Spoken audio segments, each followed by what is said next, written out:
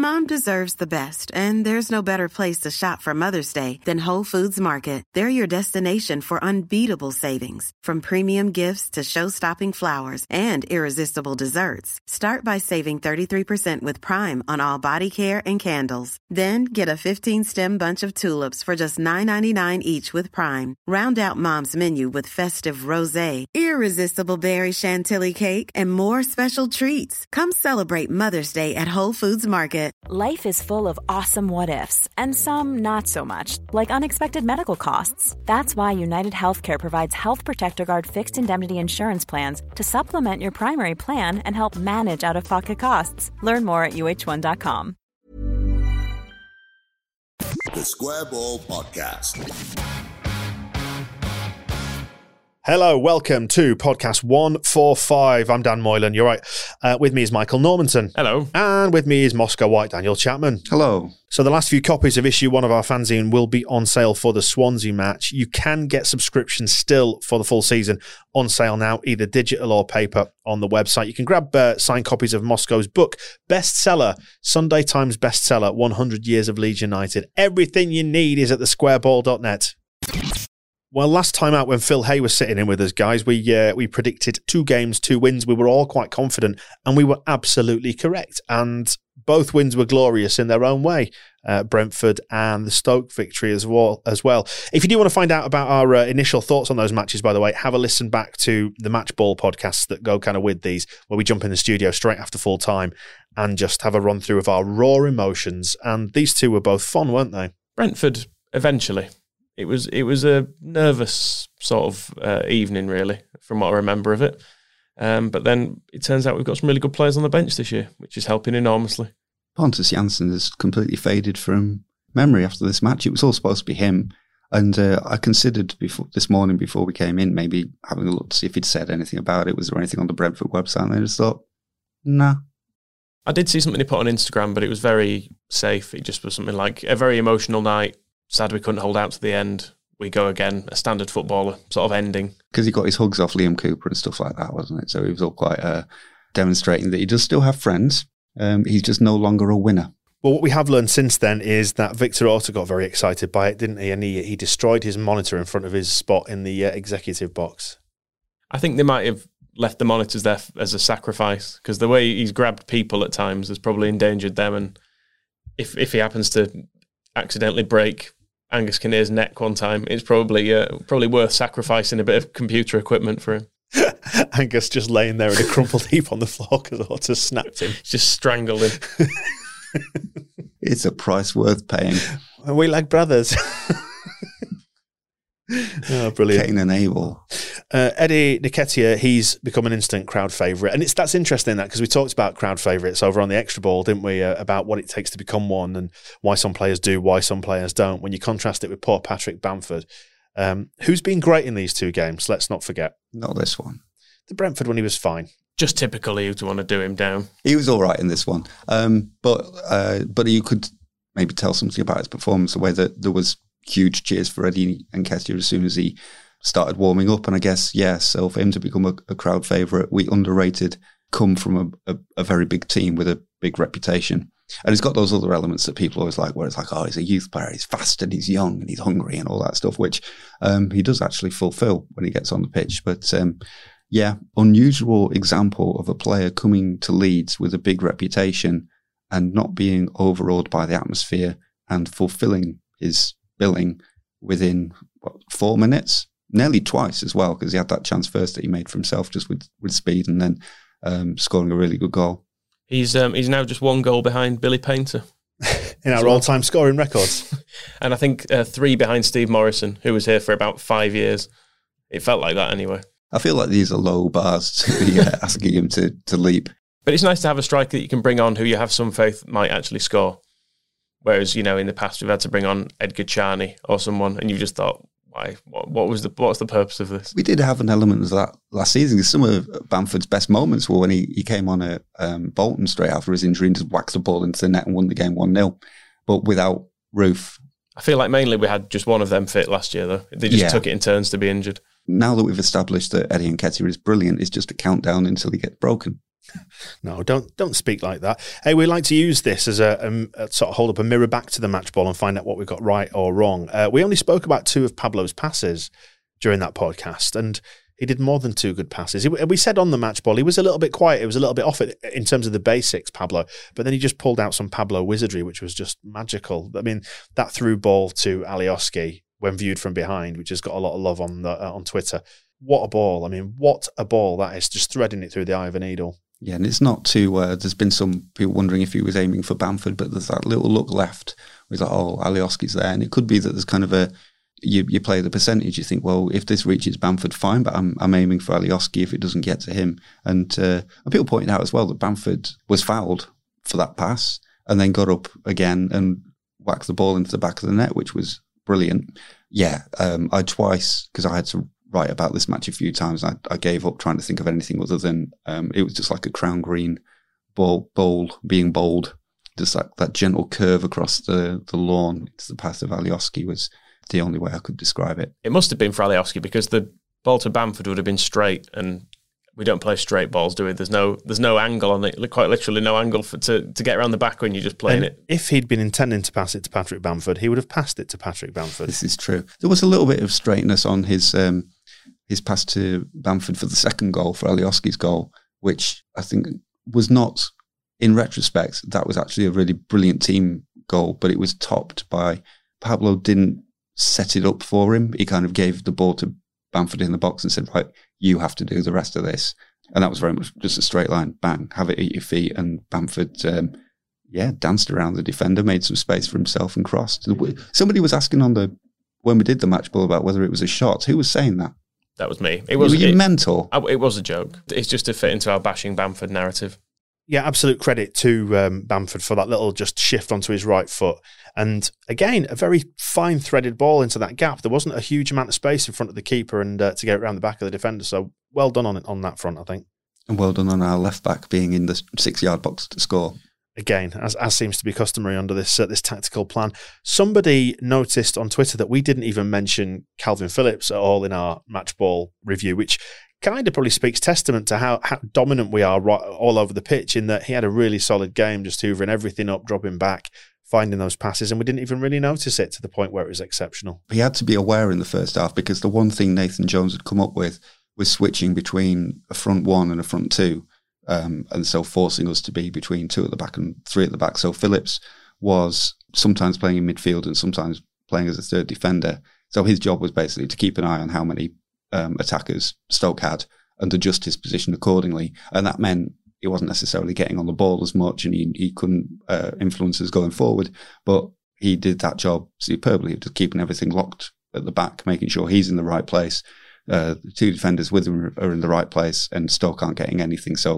But it's not the sort of thing that you can come out afterwards and say he was absolutely brilliant at, but probably Marcelo Bielsa will have given him a big fat 6. Yeah, I mean, we said on the match ball as well, it was almost a perfect performance of the machine rather than any one player, wasn't it? Everything just clicked into place. Speaking of Nathan Jones, still not being sacked, do you think we're going to finish him off tonight as we record this in the League Cup game, potentially? I think so. I think they don't want to give this to the new guy. It was his first match. They're like, just get this out of the way. They've probably got all the paperwork is all drawn up for him, I imagine. His quote was, playing Leeds at home is difficult, but Leeds away is even harder. That's his build-up match. I didn't mention this on, I alluded to it in the match ball and then forgot to get round to it, but at the end of the game, he went over to the few remaining Stoke fans and tried to applaud them, and they all booed him and told him to fuck off, which was great in itself, but it put him at the far end of the pitch from the tunnel, and the tunnel at Stoke is in the corner right next to where all the Leeds fans were, so he had to walk the length of the pitch to that tunnel while the thousands of Leeds fans behind the goal all pointed, laughed at him and chanted, "You're getting sacked in the morning." And it's wonderful to watch. He did seem to kind of, this isn't to mock his faith in particular, but he was looking straight up into the fans as if he was taking this as kind of as a test of his character and his inner strength. Like, can I just walk through this torrent of abuse and regard it as some kind of, test my inner morals, which is maybe he, I think, takes things that way. Me, it just looked like several thousand pissed up Yorkshire people laughing at him. But if it meant he could maybe take some fortitude from that, that he will then waste at Elland Road this evening because it won't do him any good, all the better. But particularly after last year's shenanigans when he ran onto the pitch, yelled, "Get the fuck in," and then put a massive photograph of himself in the stadium celebrating beating Leeds, for him to have fallen from grace quite so thoroughly gives me immense satisfaction. And you're getting sacked in the morning scans a little bit better than you're getting sacked heading into the international break, doesn't it? Anyway, we asked on the last podcast, 144, what we'd learned about this Leeds team so far. Do you think we're learning a little bit more with each passing game? I just think we've seen a bit better balanced this year, and people know their roles even better. The thing with the start of last year was that we couldn't believe how quickly he'd managed to teach them all this stuff, whereas this year it's second nature to them. Dallas knows what he's doing on that side. Alioski does on the other side, well, as much as anyone knows what Alioski's ever doing. He's under control, yeah, to an extent. Yeah, he's as tamed as he can be. I think the new players seem to have fitted in perfectly. I think Ben White is, again, it's not meant to bash Pontus, but he is a better fit for this team. He completely took the piss in this game as well. Like watching back his dummies he was selling to them, that's not the sort of stuff Pontus used to do. He used to occasionally take it past people in a slightly terrifying way as he'd like pirouette out of defence, but the level of control wasn't there. And then he'd tend to go a bit too far as well and try and dribble through midfield and lose it, and they'd counter-attack. Ben White seems to just get it straight away. That key word, I think, is control. One of the things Bielsa mentioned after the game is that we're not giving away the ball, so we're not getting counter-attacks against us. And when we do give away the ball, we're just getting it back. There just seems to be this real cool efficiency running through everything. And you're right, that last season at this stage, it was all like, wow, look how brilliant we are. We're going out and scoring 4 at Derby and these real exciting results. And the 3 away at Norwich. Yeah, the win away at Norwich felt like a real, like something significant had happened. This just feels like, yeah, we should have won. Of course we should win 3-0. This team just goes out and wins 3-0. And that calmness, that sureness, that confidence in what they're doing, all the stuff that basically we thought in May that they'd completely lost, that they'd lost the idea of how to be confident in Bielsa's style. The reprogramming over summer seems to have done excellently. And he's done the thing he did at the start of last season as well, where the only new player in the team was Barry Douglas. The only new player in this team is, and then they called him Jack White. All the other players are called Ben White. And it's just the same players, just with more education, more information, and more confidence. I think that's the big thing. There was a moment in the second half when I think it was Click volleyed a pass, like the length of the pitch, the width of the pitch, without really looking and without really thinking about it. And it worked. And it was just that they're in the position now where they've got the confidence back to just go, yeah, I think Alioski will probably be over there. So if I bang the ball 50 yards, it will drop on his toe. Brilliant. Our mate Wayne, the Beaten Generation, if you want to look him up on Twitter, it's worth a follow, at TBG2005. He was texting me last night about this. We kind of always go back and forth marvelling at Bielsa's system and stuff. And he's got a mate who works in the lower leagues, but he's involved in football administration. And part of what he was saying was you can get a team to pick up a system quite quickly. What it takes time to build is trust in that system. And maybe now, 12 months down the line, we're seeing the fruits of that labour from last year. I think Nathan Jones kind of touched on it in his post-match stuff as well. He was saying that it's about the intensity we have is about the mentality as much as it is about fitness, and everyone's bought into that. Clearly, he's failed to get Stoke to be asked about it because they went behind and just went, "Oh well, that's us lost again." Whereas under Bielsa, there is a just keep doing what we're doing, even when we were struggling to break through, maybe in the start of the game. Same as the Wigan game, that looked like it was going to be tough at the start, but on reflection, we thought the sending off changed it. Actually, the pattern of it was probably quite similar to this, that we would have eventually, just by being better, by following the process, we would have scored. And then at which point you've kind of got them beaten. Stoke have got that kind of air of inevitability about them. Like, it reminds me of when we went down from the Premier League, but even more so in the season when we got relegated from the Championship down to League One, where you kind of knew, and there was no faith in it. There was just no belief in it. There's no trust there. You could just tell they were just playing it out, going through the motions, and that's what it strikes me as. As soon as they fell behind, we knew that game was won, didn't we? Can't wait to play them again tonight. They're so going to win this, aren't they? It'll be our reserves, though, so it doesn't really matter. You never know. It could keep Nathan Jones in a job for a little bit long and keep that discord being sowed. But when you look back 5 years ago, you know, when we lost to Bradford, our midfield was it Bianchi, Norris, Murphy and Tong. So we've come a long way. We've come a long way. Yeah, I saw that on Twitter this morning. I thought the pace in that midfield is non-existent. I mean, who's actually the fastest out of those? Maybe Murphy? I mean, he caught that Bradford player quite quickly when he went through his knees. And finally, we're getting to a point now, I don't know about you, where I'm thinking, even with the heartache of last year, even with all the pain we've had across the last 15 to nearly 20 years now, if we carry on playing like this, and if we can manage to pull it off this year and go up, it might have all just been worth it just to see this, because it's beautiful. It is the nicest football we've ever played. And that does include when we were genuinely going to win the Champions League. It wasn't actually as nicely structured as this. It was a lot more gung-ho and exciting young players and individuals, but the actual systems and the patterns of play and stuff have never been as good as this. Yeah, the moment when Hernandez just released that ball into the path of Dallas it's something I can replay in my mind, and it's a feeling that comes back to me as soon as I think about it, just like the ball's gone over there, and everything from that moment, it couldn't have been more beautiful. And that we're able to do that is incredible.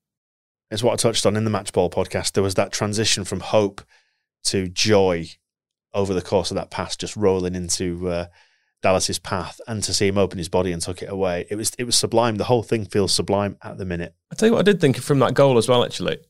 That goal doesn't get scored against us because Kiko is much further off his line, and he would be out to intercept that pass before it actually got to the striker.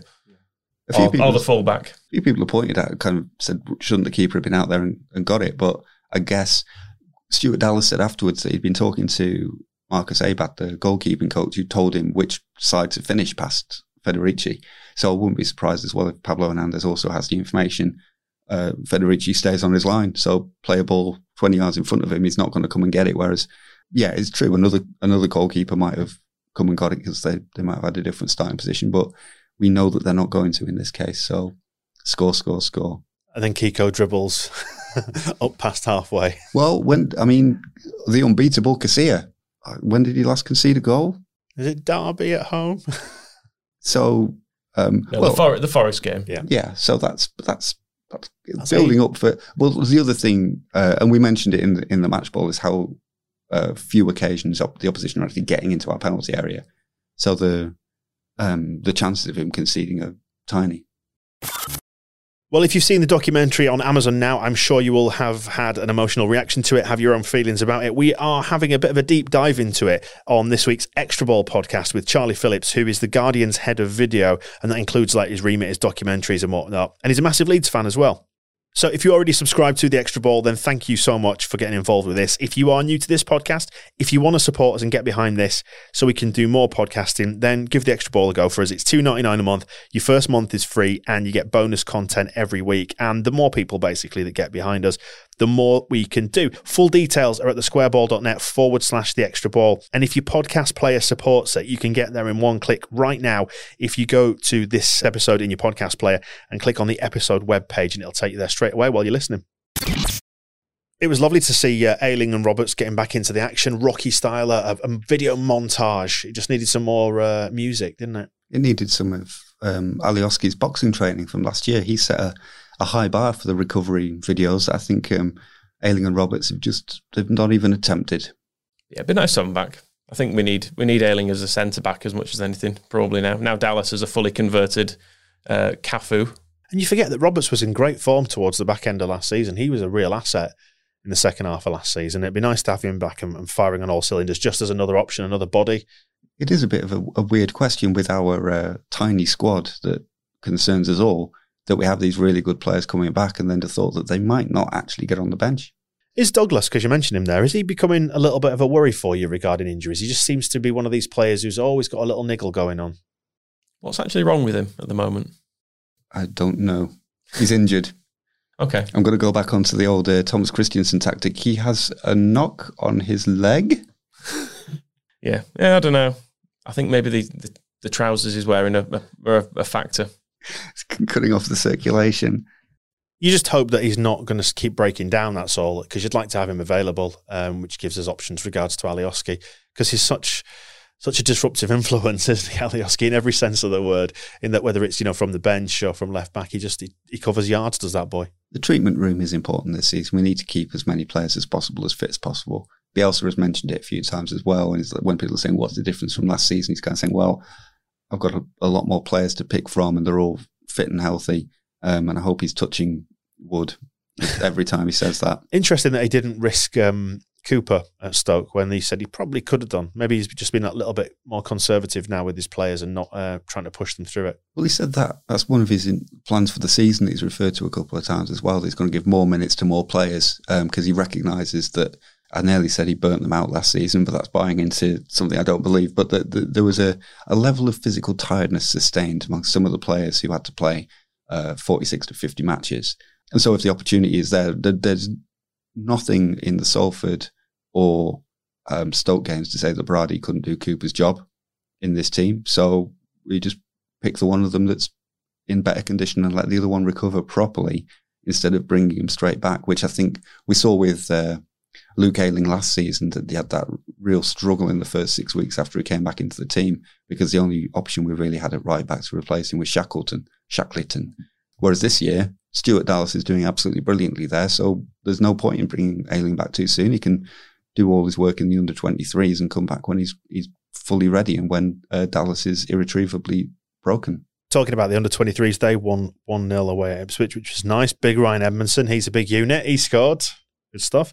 Jack Clark, captain, so they give him some more responsibility now, which is good. Do you think that's desperate? Just to kind of say, we're really sorry, but do you want to do this? You're not going to be on the bench even in the cup game, I'm afraid.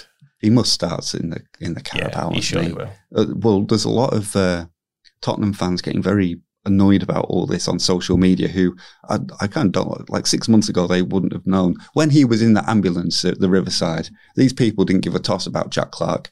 Admittedly, we were kind of flippant about it as well at the time, but they did not care. Whereas now they're on his every single move. They're like, well, why isn't he playing in your team? Send him back. You're not going to play him either. But yeah, he's becoming the source of stress for a lot of teenage Tottenham fans, which I'm absolutely fine with, to be honest. Do it just to wind them up. Upset my 8-year-old child. Him as well. Yeah, deserves everything. He should be forced to go to Thorpe Arch and watch the under-23s against his will, just because Jack Clark's there. You know that it's obviously back to school, start of September here in the UK. Wife's getting new PE bag for the kids and all that. Have a picture of the Cop Cat on it? It's a cockerel, not the Cop Cat. Spurs aren't even a thing. No one supported Spurs. No. Did anyone in your school support Spurs? No. Should remain that way. If you're going to pick the Champions League finalist, pick the one that won. That was us, 1975, wasn't it? Well, that's why there are so many Leeds fans from 1975. People picked the team that won. Your boy needs to learn the same lesson. And learn he will. Hey, on to Calvin Phillips anyway. Progress in the right direction there. They seem to be talking, and everybody's favourite haircut, Kevin Sharp, his agent, seems to be indicating that progress has been made. Yeah, it needs to be done ahead of January, because otherwise we're going to have to put up with a story literally every single day through January, linking in with a different Premier League club, and it's going to get very boring and disruptive. Wouldn't you be happy with Kevin Sharp's high profile in the press? Be happy to see your boy back in the news? He's lost it now. He just doesn't have that boyish charm anymore. It's still, you should know this more than anybody, it's still the same person, just without the hair. He has not changed. I do like the trivia that's emerged around this story with Calvin Phillips in The Athletic. Phil Hayes reported on it. Yes, he's got an interview with the chap who scouted him, Walter Sonny Sweeney, who founded a club called Cherwell Lions and works as a scout for Leeds. He also found Richard Naylor and Johnny Howson, and apparently Cherwell Lions was the inspiration for Jossie's Giants. So some of I think Sonny Sweeney was in it with some of the kids were like providing opposition for Jossie's team. Which is all really lovely trivia. I didn't know that there was that kind of link between Calvin and Johnny Houston and Richard Naylor. It's all kind of, it's nice to just feel that little bit more stuff, as if you could feel any nicer about Calvin Bear.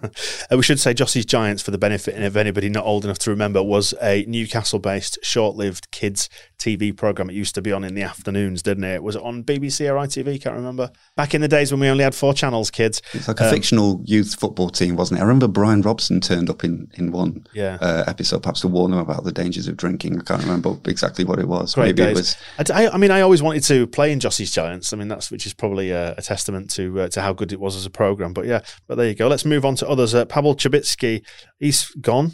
Was he on season-long loan to Holland? Yes. ADO Den Haag. Not just the country. They've got, to the national side. He's replacing Johan Cruyff. Yeah, they have an option to buy. They say he is a creative, offensive player who can handle multiple positions in the front, which is all true. All true. All sounds vaguely sexy as well. Yeah, it's a shame it didn't work out for Pavel here, although he may come back. But Bielsa seems to be adamant that he does not want him. Lawrence de Bock. Yeah. I mean, I rather unkindly referred to him as the unflushable turd in the past. However, it did look like he was being flushed. He's pops back around the U-bend, doesn't he? He was in Greece. He was photographed at the airport for this loan move to Aris Thessaloniki. Lee Sobot not confirmed? He's currently out in Holland trying to confirm what's going on with Pavel Chabitsky. He's trying to nail that story down firmly. But yeah, apparently that move has fallen through, which it has been going on for weeks. But there is supposedly interest both at home, because he can still be loaned to a League 1 or 2 club, and abroad. But they may just evaporate into the night the way his Greek move has. Vernon Anita still hanging around as well. Him and Wazim Boy. I'm surprised. I'm surprised Vernon Anita didn't work out better. But Wazim Boy, he's the weirdest signing we've ever made, I think, one of them. Just can't figure out what the purpose there was. What's that about? 4-year deal. Strange. Just, we needed bodies in the under-23s. Maybe somebody needed a favour. You can have him. He'll help you out for a few years. But now we can't do anything with him. Vernon Anita does seem to have come down to he just can't get a deal to satisfy his high wage demands. He wants a certain amount, and nobody in Holland. He was also looking at Greece, and they started looking at it's one of my favourite bits of the summer was when it said he's seeking an MLS move, but he's had no offers. That kind of sums up where he's at. On to news now then about 2 Leeds United legends, first of which Jermaine Beckford. I mean, we bandy around the word legend too lightly, I think. It's often trotted out on social media. He's a legend. No, he's not a legend. He's just done quite well for us. Jermaine Beckford did well for us, scored a hell of a lot of goals, 1 in 2 basically, which is a great return, albeit at a lower level, but I guess you can only play what's in front of you, and he did a great job whilst he was here. I'd maybe not describe him as a legend, but I would definitely describe him as a ledge. Yeah. It's a different category. He's a ledge. He's a good lad. He's a good lad. And enjoyed living in Bradford whilst he was at Leeds. So did he really? He did. He was living at Appley Bridge, not too far from where I live. Is that the nice bit? Yeah. Fair enough. Yeah. He was brilliant. I watched the little 3-minute clips that the club put on the social media this morning of his time at Leeds. And what struck me, and what Beckford maybe it underrates him a bit, what he's really good at is just getting to the ball and whacking it in the net. That all his goals seem to be there's a ball free, whether it's a pass through or it's just available in the area. He'll get to it before anybody else and just put it in the right place in the goal. And it doesn't sound like much, but it's such a skill when you get down to it, and to do it consistently over and over again, 71 times for Leeds in the league in 126 matches, just to get to the ball, whack it in the net. And we say, it's the level it was at and everything. We tried a lot of other strikers. Leon Constantine couldn't do it. Anthony Elding couldn't do it. Jermaine Beckford could do it over and over again. And also just the most important goals as well. And I would say there was nothing wrong with his record at Everton. 8 goals in 34 appearances in his first season in the Premier League, including that one where he dribbled past the entire Chelsea team, kind of stumbling all the way. It wasn't the cleanest dribble in the world, but again, just that ability to get into a position and find a finish. And he probably would have scored more goals there if he hadn't been offered absolutely outrageous money by Leicester, which was the move that did kind of fuck him. But he'd come into football late, and I think everybody understood, even when he was leaving Leeds, that he had a real need to go and just sort himself out financially, because he did what he'd come to do at Leeds, I suppose. We were in the Championship when he first arrived, but was loaned out, and he was kind of just a bit of a punt for the future. But once we were in League One, that squad of players, like Andy Hughes said it, they had a job, get Leeds back to the Championship. And Jermaine Beckford absolutely fulfilled his part in that. And then after that, do what's necessary, go and make what you can of your career. Credit to him as well. I mean, this is a guy who it's a noble profession as well, but he's fixing windscreens for the RAC before he joined us, not too long before that. So he's made a decent career. Never quite made it to the top, but to get the Premier League move, absolute credit to him. And 6 appearances and the goal for Jamaica. He's an international footballer, so he got to represent the country, play that level. 414 games, 168 goals. I have nothing but good memories of Jermaine Beckford. Even when he handed in a transfer request and pissed everybody off. I've heard him talk about that since, and he was regretful of it. And he says he kind of acknowledged that it was a bit of a stupid thing to do, and he did change his mind and felt bad about it. And, you know, like you say, he was young. And also it was that time at Leeds when we were treating players badly and paying them shit wages. He probably did have his agent on the phone saying, like, I can literally get you 6 times more than this somewhere else. And yeah, if you've been fitting windscreens for 20 grand a year a few years before, you might think, could fancy a little bit of that, actually. Yeah, 20 grand a week instead. I completely agree. And it came down to that masterstroke by Simon Grayson. And you'd see how, because a lot of that was with Simon Grayson kind of dropping him and not trusting him in the team towards the end, but then giving him the armband on the vital day and then taking him to other clubs because he kind of followed Grayson around a little bit. But they were always, I guess the manager who knew him best knew he could always rely on him because he matured in that year and became a good pro and also very useful to play against Leeds, apart from when he got, well, including when he got sent off. For whose head did he kick? He just came on as a sub for Preston and kicked somebody in the face and got sent off straight away. I can't remember who it was, but yeah, one of his many brilliant cameos against us, and they were great as well. So good luck to him in his retirement. He's now gone on to found a vegan/wellness protein drink company with his wife, which is called Supernova Protein. So we can all look forward to him now going all over social media and relentlessly offering. Do you want to earn some more money outside of work? Looking for a bit of extra spending money? Big rival to Quark. If he's looking for a few very, very fit lads to promote it for him, because the podcast needs a sponsor. We'll be chugging Supernova protein drinks and chowing down on Yar bars. I struggle to think how we could be in any better shape, but maybe with the help of this drink. That'll be the selling point. Those marginal gains will be the proof. Getting that body fat down from 30% to 19%. We're straight into Bielsa's team tomorrow. And the other Leeds legend, and that's the only reason really why I use the word legend, is so I could set up this joke. Danny Hay has been named the New Zealand coach ahead of the All Whites 2022 FIFA World Cup Qatar campaign. We're making light of him, but it is always good to see ex-players moving up the footballing ladder. Good on him. It's always intriguing because you don't think about Danny Hay very often. He did play for us. He came on for Lucas Radebe in the Nou Camp, didn't he? After Radebe went off in the neck brace in the 4-0 defeat. But he was part of the Champions League era squad. And then, yeah, I guess that's why it's noteworthy. You don't think about Danny Hay for ages. And then suddenly, he's the coach of the New Zealand national team. So he could be, if he gets them there, he could be coaching at a World Cup. So he'll be back on the telly and stuff. And it'll be another opportunity for television commentators to talk about doing a Leeds. With Chris Woods up front as well. Oh, of course, he'll be managing Chris Woods, the plural. It would be remiss of us now not to revisit the blasphemy baton. We're desperately trying to kill this thing off. However, just to reset it for anybody who is not familiar with it, if you're a new listener to the podcast, we basically invented this last year when we played Stoke away, and it was a test of God's preference because, Stoke manager Nathan Jones, he attributes his success pretty much to the Lord Almighty. We argued that Bielsa was God. Stoke won, claimed the baton, and then it changed hands after that through defeating the current holder. Like, playground rules, basically. Winner stays on. It ended up in Greece at the end of the season with the ancient gods, if you like, and Olympiacos, who still have it.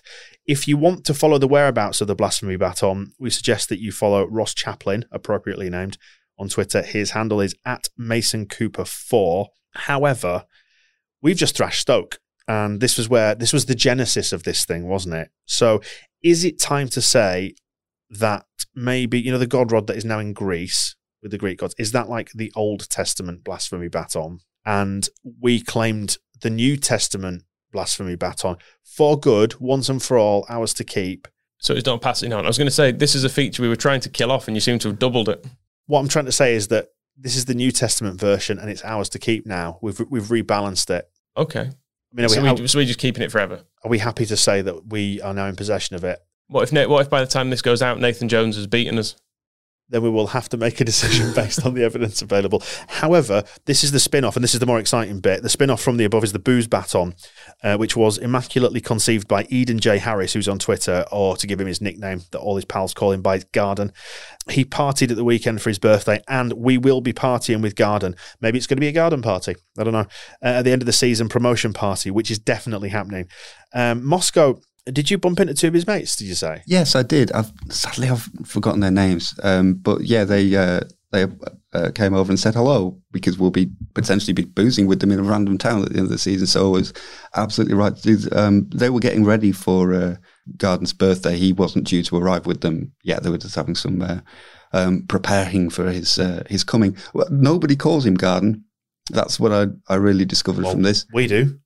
And now everybody is calling him Garden. Apparently, up until this point, Eden has gone through his life without ever having that nickname used. But now it is really being forced upon him, and he is being called Garden, which is great. And so we can look forward to, I can report ahead of this potential night out, they don't seem weird. We don't need to quietly drop this feature and pretend none of this has ever happened. I think we'll probably be okay with these guys, and we'll have quite a good boozy do in their presence. We get many tens of thousands of listeners on this podcast, so why don't you pop onto Twitter if you are a listener and just say hi to him? Eden J. Harris is his name, and just say to him, "Hi, Garden." Maybe send him a little waving emoji. Anyway, so the Booze Baton, conceived by Garden, here's how it works. Started with Leeds at the start of this season, and because we're undefeated, it stays with Leeds for now. So if we manage to avoid defeat for another 41 games, then it will be, the end of season party will be in Leeds. Convenient. Otherwise, I'm in favour of that. Otherwise, it will move to the first team that defeats us and so on. So it could well be changing hands and going to Swansea by next weekend. That's a long way. You don't want to piss up in Swansea, do you? No one needs that distance. Swansea aren't going to go undefeated all the season. And do we have to invite Swansea's manager if that happens? Because I don't want to go drinking with him. He looks like he's had a few. Hey, I'm Ryan Reynolds. Recently, I asked Mint Mobile's legal team if big wireless companies are allowed to raise prices due to inflation. They said yes. And then when I asked if raising prices technically violates those onerous 2-year contracts, they said, "What the f*** are you talking about, you insane Hollywood ass?" So to recap, we're cutting the price of Mint Unlimited from $30 a month to just $15 a month. Give it a try at mintmobile.com/switch. $45 up front for 3 months plus taxes and fees. Promo rate for new customers for limited time. Unlimited more than 40 gigabytes per month. Slows full terms at mintmobile.com. Hey there, it's Michelle Norris. I'm host of a podcast called Your Mama's Kitchen. When I travel, I'm usually looking for a way to find a taste of home when I'm not at home. And one of the things I love to do when I am at home is entertain. And Airbnb allows me to do that. When I was in California recently, I rented a house that had a great kitchen. And when we were sitting around the table, we're all thinking, we're in someone else's house. Someone could be in all of our homes as well. If you have a home, but you're not always at home, you have an Airbnb. Your home might be worth more than you think. Find out how much at airbnb.com/host. Quality sleep is essential. That's why the Sleep Number Smart Bed is designed for your ever-evolving sleep needs. Need a bed that's firmer or softer on either side? Helps you sleep at a comfortable temperature? Sleep Number Smart Beds let you individualize your comfort, so you sleep better together. J.D. Power ranks Sleep Number number 1 in customer satisfaction with mattresses purchased in-store. And now, save 50% on the Sleep Number Limited Edition Smart Bed for a limited time. For J.D. Power 2023 award information, visit jdpower.com/awards. Only at a Sleep Number store or sleepnumber.com. Another 2 games this week then. We will get on to Swansea, who we mentioned just before, in a bit. First of all, we've got this Carabao Cup tie against Nathan Jones's, for now, Stoke City. Isn't this just a massive distraction? No. Why? Tell me why. I'm into it. Bielsa was right last season. He seemed a little disappointed when we went out the League Cup. 1, because he's always dreamed of managing at Wembley. And 2, because it's a good run out for Eddie Nketiah, Helder Costa, Shackleton, Clark and the crew. That's not the under-23s. I think we could have maybe benefited from a longer Carabao run, as long as we're not taking it seriously and we're just sending out a team of players who need minutes, who we want to see a bit more of, get them used to Bielsa's gameplay, and to win. I mean, take it that seriously. Go and win the game. I was just going to ask, are we not going to treat this game against Stoke as a training exercise, much like we did the one at the weekend? Yeah, we only need to treat it as seriously as we need to treat it to win it.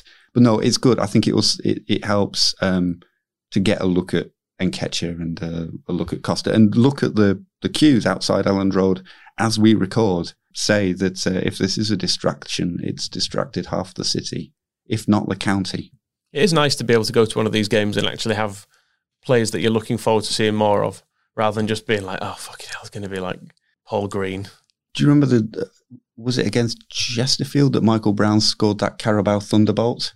was, I think. And I remember thinking, oh, for fuck's sake. Yeah, that's, in my bid to try and indoctrinate my kids, I took I think it was my daughter to that one, and she was about 2 or 3 at the time. And when that went in, she cried. Yeah, me too. It's not like I'm always happy when Leeds score, but there was this about, couldn't somebody else have done that? Whereas this, any player who wants to arrow in a 30-yard thunderbolt against Stoke tonight and then maybe run over and mock Nathan Jones a little more, I'm all in favour of it. Need to have some kind of celebration where you go over and you get a water bottle and pretend to throw holy water at him or something. The power of Christ compels you. Go full exorcist. Drive him out of their bench. Say, if your board's not going to sack you, we're just going to perform an exorcism on the dugouts. Poor Nathan. All right, well, we'll see what happens with this one. Like you said, there's nothing really at stake. If we go out, we go out, but it would be nice, I guess, to keep those players up to match fitness. On to Swansea, though, different proposition. Saturday, they're just behind us in the league. First proper test, you could argue. Funny how this one mirrors last season, because we were top after 5 games, having just won 3-0 away at Norwich, and then we faced the second place team at home, which was Middlesbrough at the time. Was that the 0-0 in Yes. the end? Yeah, we'll win this. I think. Yeah. It's a big statement if we do. I think Swansea, it's slightly surprising they're doing this well. They lost their best players and their manager, and it somehow worked well for them. I'm not quite sure how. Swansea have always been quite good at just plugging in replacements, haven't they? All the way through, from the Roberto Martinez and then what's his place, that mad who went to Celtic, Brendan Rodgers, Gary Monk. I mean, that's where it all started to go a little bit wrong. But Paulo Sousa, Brian Laudrup. It's always just kind of been to get this level of sort of adequacy that keeps them ticking over, and it's always kind of an average to good to very good level of adequacy that they got into the Premier League doing this. So not necessarily surprising, but it's not what you hope. You hope every time they make one of these changes and Ollie McBurney gets sold, that's it. They're going to crash and burn and get back down to Division 4 and force them to go and play on whatever's left of the Vetch field and forget about all this mini Madrid nonsense. But no, they're the armed, and we'll have to face them off with their club captain Matt Grimes. A team with Matt Grimes in cannot be in the automatic promotion places. A team captained by Matt Grimes. We just need to beat them comfortably here just to drive him out of Leeds. Think how happy his mum will have been when he got that honour and she saw that there was a bonus in his contract that says there's another holiday paid for. Now he's got the armband. I don't really know enough about Swansea, apart from they've sold everybody, and it seems to be a bit of a surprise, as you just said there, that they're as high as they are. Well, WhoScored.com, obviously. Well, I was just going to ask, do we have anything to fear? What are their strengths and weaknesses, perhaps, Moscow? They're, according to WhoScored.com, who now have a lot of data to work with, their weaknesses, they're weak at avoiding fouling in dangerous areas. So I think that means that they're strong at fouling in dangerous areas and at stopping opponents from creating chances. So we should be creating lots of chances against them. They are very strong at finishing scoring chances, attacking down the wings and coming back from losing positions. And they create long shot opportunities. Doesn't say necessarily whether they take them or not. Their style of play sounds like it. I mean, it's Swansea. So it's like they've always been short passes and non-aggressive. So there's no surprises there. But I feel... there's a lot of information there from which you could probably model the game from that on its own. Well, I was going to say, actually, you look down the league table and there's nobody in this division that I fear whatsoever at the minute. And I don't say that from a place of complacency or arrogance. I say it from we're actually pretty bloody good and there's nobody we should really worry about in this division. I kind of fear their manager, if only his face. Who is their manager now? The son of former referee Keith Cooper, which is one of the most shocking things around him, Steve Cooper. Yeah, he looks like a sort of David Platt, but if he's like broken down and when a teddy bear, the stuffing starts sort of coming out and the eyes are dropping off. He's got a slight like Tom York and Frank Ribery and Quasimodo sort of combined. He's not a handsome man, is what I'm saying. Maybe this is how he's got Swansea playing so well. He's just sitting in the dugout and ruling by fear. And when he smiles, he looks really stoned. So he is possibly the most concerning thing I've seen in the Championship so far this season. I mean, with cutting-edge analysis like this, we can't lose, can we? We could lose to Swansea because I think this is the first team. Nottingham Forest have started playing quite well. I hope they're not going to do the Norwich thing last season where they don't get a result off us and then go unbeaten for 50 matches or whatever ridiculous it was. This is, I think, the first time we're really playing a a team that should be near the top of the table that is in the form that has put it there. So we'll beat them 5-0. We like to round off the podcast by picking our heroes and villains from across the last 7 days. The Ken Bates Villainy Award is the first one that we dish out. The first nomination goes customarily to Ken Bates. Have we got any reason whatsoever to nominate him this week? Not paying his players properly. We could have kept Jermaine Beckford, and he could have, his partnership with Luciano Becchio could have prospered and grown in the Championship, and the story would have been even more beautiful. But he was forced into making that foolish transfer request and then leaving in the summer because he was never going to get the wages that his skill deserved at Leeds, and that was Ken Bates' fault, the miser. Seems fair, whether that's true or not. Prepared to roll with it. Who else? Kind of the opposite. Someone we've paid too well. Vernon Anita. Just fuck off. Go on. Do you want him to take Wazin Boy with him? Yeah, pair of you lads. Get out. Go on. Find someone who wants you. I do wonder contractually, because they were allowed back to Thorpe Arch over the summer once they hadn't found clubs. Are they allowed to just hang around? Is there something where we can just say no? Like revoke the security clearance and just say, public gym, if you want, go train at the leisure centre. Yeah, don't bother coming in anymore. Seems a bit mean. Well, if they've ever done anything for us, I mean, if Vernon Anita has not been keeping his fitness, I dread to think what size that shelf that he was carrying around for a backside is it now. It was like Hasselbank plus that one. Yeah, who else we got? Andrew Hughes. Oh, this seems controversial, given that we have the Andy Hughes Hero Award that follows this. He's now the lead coach of the under-23s at Sheffield United. I mean, we can't let that pass without at least some comment.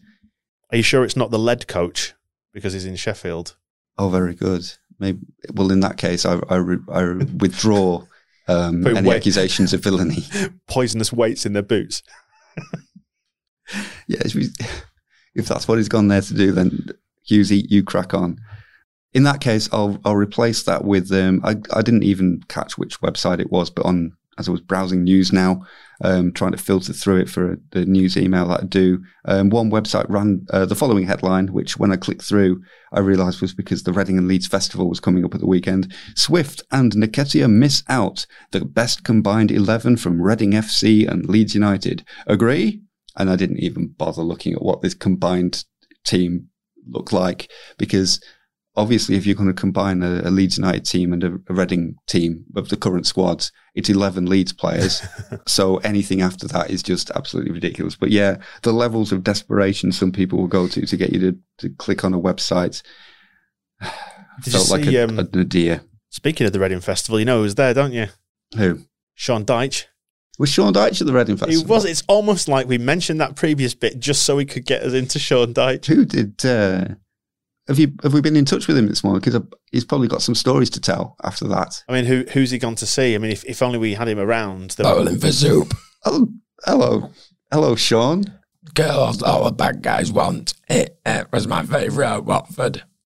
Did you see any other bands while you were there? No, I don't like music. What took you there then? Getting pissed. That's an unusual... I refuse to accept that you didn't go to see Dappy. Who the fuck's Dappy?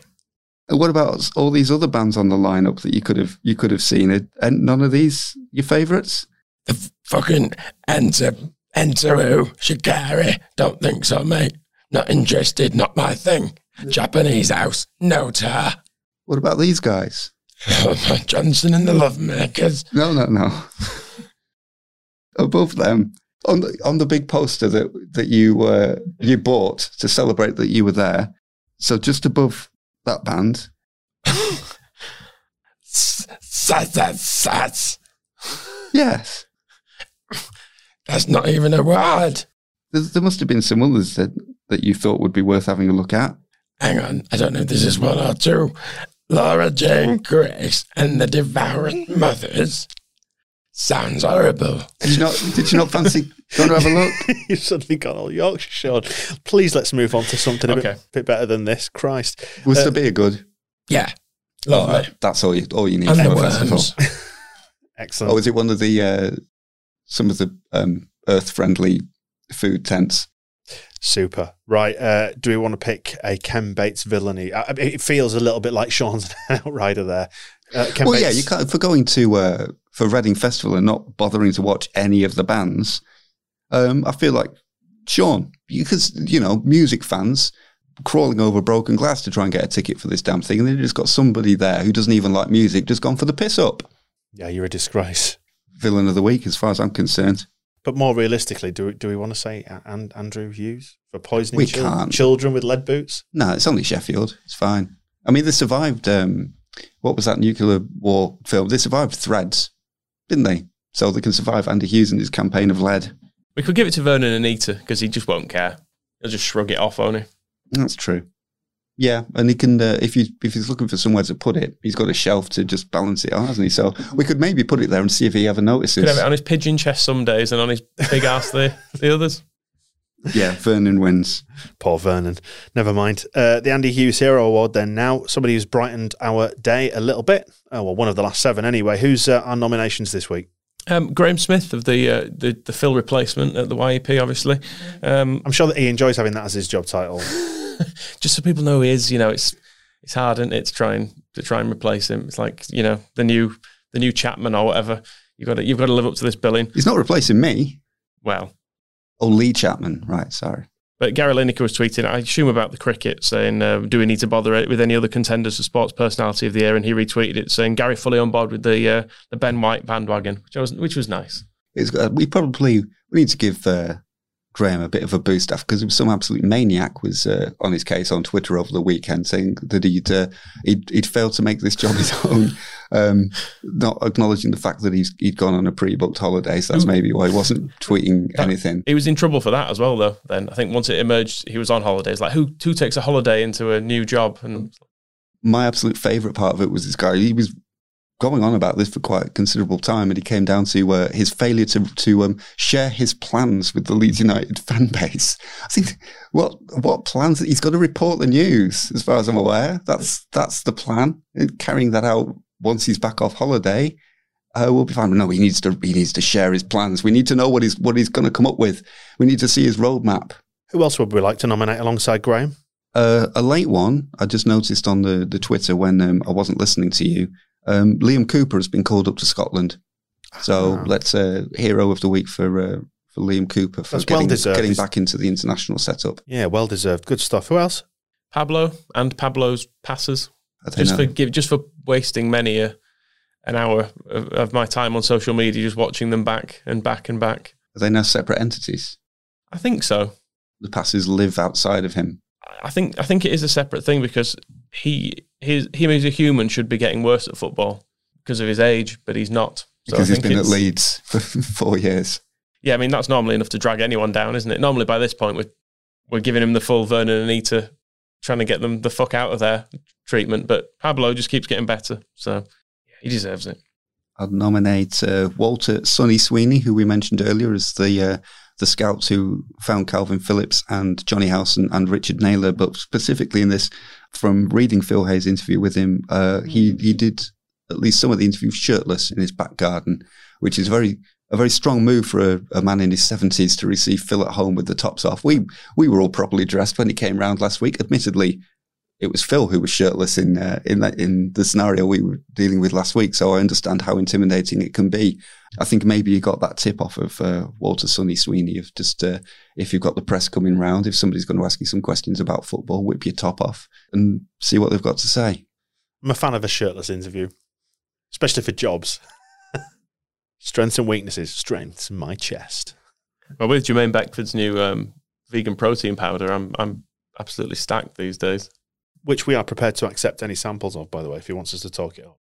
Yeah, 100%, yeah. The Yarbar didn't arrive, did it? So, got to move on. Anybody else then? Nathan Jones. We were saying earlier that there's got to be a scorching exorcism to remove him from Elland Road's dugouts later, but I wonder if his recent experiences will have made him realise that God has abandoned him and is maybe not going to reward him at the end of life as he expected. So perhaps a secular award from the Square Ball as a hero on earth with no future in heaven. And congratulations for securing your job for a little bit longer and staying in the League Cup tonight. I mean, we could probably have him on the podcast next week. Won't be doing anything, will he? We should put in Nketiah as well for closing in on one of our all-time greats, Billy Painter's scoring record. Ben White as well for that shimmy. He could well be beyond Steve Morrison after tonight. I can see him getting a hat-trick. I can see him getting 6. Well, should we maybe put him in next week for when he moves up our scoring charts? We could keep tracking his progress past some of the legends of Leeds United goal scoring past. I do get a feeling that he's probably already jumped over quite a lot of them. He's past Elding. He just got one, didn't he? It's not going to take a lot of goals for him to leapfrog, but maybe we could come up with that chart and just see where he's doing against some of our legends. Closing in on David Batty. Hey, listen, let's pick ourselves a winner then. Who's our hero? Pablo for me. Yeah, he was ridiculous on Saturday, just those passes. After we said he wasn't really on it, and then he hit 3 of the best passes I've ever seen in my life. Doesn't have to be. Pablo doing Pablo things. Congratulations to Pablo Hernandez, repeat winner of the Andy Hughes Hero Award. Nice one, Pablo. Right then, let's wrap up this edition of the Square Ball Podcast. Subscriptions for this season, including loads of Ace merchandise, all that stuff. The Leeds Carajo mugs, T-shirts, hoodies, whatever you might want to get. And subscriptions to the Extra Ball, our other podcast, can be found at thesquareball.net. We'd love you to check it out. And thanks for getting behind us if you already have. So will we still be top of the league in another week's time when we sit down and do this again? In another few days' time when we do the Match Ball podcast after Swansea. That's going to be fun. We're doing one tonight after... If we can be asked. Yeah, let's do one. Let's do a match ball. Let's do a match ball tonight, which will probably be out before this one at this rate anyway. So yeah, we're really messing with the time-space continuum with but it's all the Carabao Cup's fault, isn't it? It exists in its own alternate universe. And we're saying the match ball podcast for is it the Charlton game that's coming up in September? Developing news there, Michael. Why is that one going to be interesting? Well, just because I'm going to be on a train from 8 o'clock drinking cans of something. And then the plan is that I'll join you still, but we'll see. I'd really just like to get a little, even if it's 5 minutes, if you're still capable. Yeah, we'll see. We'll see how that pans out. So as we wrap up this edition of the podcast, then how are we all feeling, generally speaking? Because we sort of took our temperature towards the back end of each podcast at the end of last season. This one started off all right. How are you feeling about it all now? League champions in waiting. It's very enjoyable. Nice winning games. Nice losing money for you as well. Perfectly. I probably won't do it tonight. I'm not asked about the Carabao Cup. I'll definitely be doing it for the Swansea game. All right, then. We'll speak to you soon. Thanks for listening to this one. We'll see you in a bit. The Square Ball Podcast.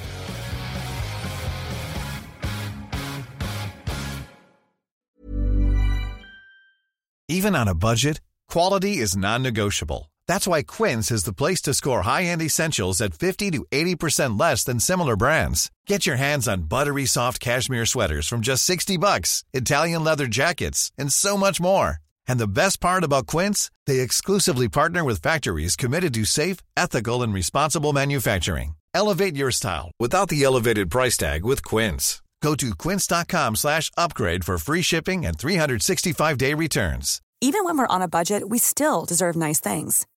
Quince is a place to scoop up stunning high-end goods for 50 to 80% less than similar brands. They have buttery soft cashmere sweaters starting at $50, luxurious Italian leather bags, and so much more. Plus, Quince only works with factories that use safe, ethical, and responsible manufacturing. Get the high-end goods you'll love without the high price tag with Quince. Go to quince.com/style for free shipping and 365-day returns. Mom deserves the best, and there's no better place to shop for Mother's Day than Whole Foods Market. They're your destination for unbeatable savings, from premium gifts to show-stopping flowers and irresistible desserts. Start by saving 33% with Prime on all body care and candles. Then get a 15-stem bunch of tulips for just $9.99 each with Prime. Round out Mom's menu with festive rosé, irresistible berry chantilly cake, and more special treats. Come celebrate Mother's Day at Whole Foods Market.